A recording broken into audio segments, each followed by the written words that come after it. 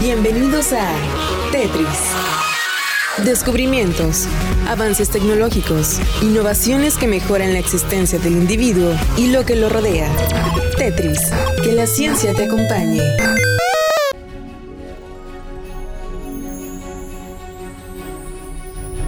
Para los amantes de la astronomía, tenemos noticias que seguramente los tendrá muy pendientes del cielo. Pues es que dentro de unos días podremos contemplar al cometa C2022-E3-ZTF, o mejor conocido como Cometa Verde, que solo nos visita una vez cada 50.000 años.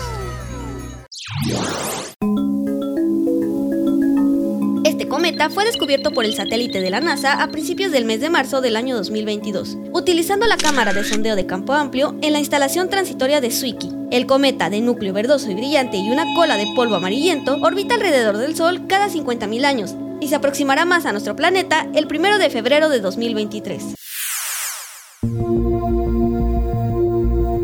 De acuerdo por el seguimiento hecho por Zwicky, se informó que dicho cometa en este tiempo alcanzó el superhelio, o la distancia más cercana al Sol, unos 160 millones de kilómetros. Debido a que su núcleo está compuesto por hielo y al exponerse a las altas temperaturas, este pasará a estado gaseoso, lo que provocará que asume una cola larga con color reflejante verdoso.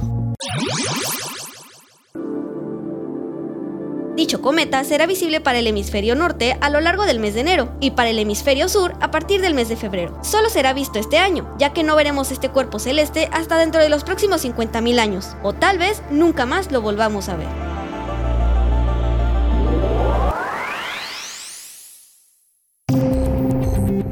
Expertos recomiendan ver este evento astronómico con un telescopio o unos binoculares, aunque a simple vista también será posible observarlo. También es recomendable buscar zonas despejadas, donde se pueda ver con mayor claridad. Este cometa mide 4.8 kilómetros de diámetro y tiene partículas de más de 3.000 millones de años. Su cola es creada por el helio de su núcleo y polvo que son desprendidos debido a la alta temperatura, y lo más sorprendente es que se crea su figura debido a la velocidad en la que orbita.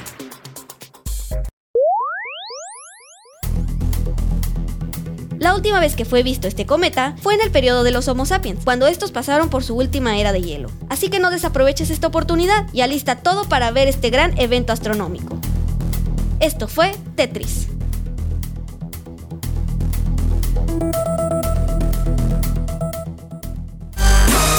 El software ha sido cargado en tu cerebro. Ahora puedes usarlo y compartirlo. Esto ha sido todo en Tetris.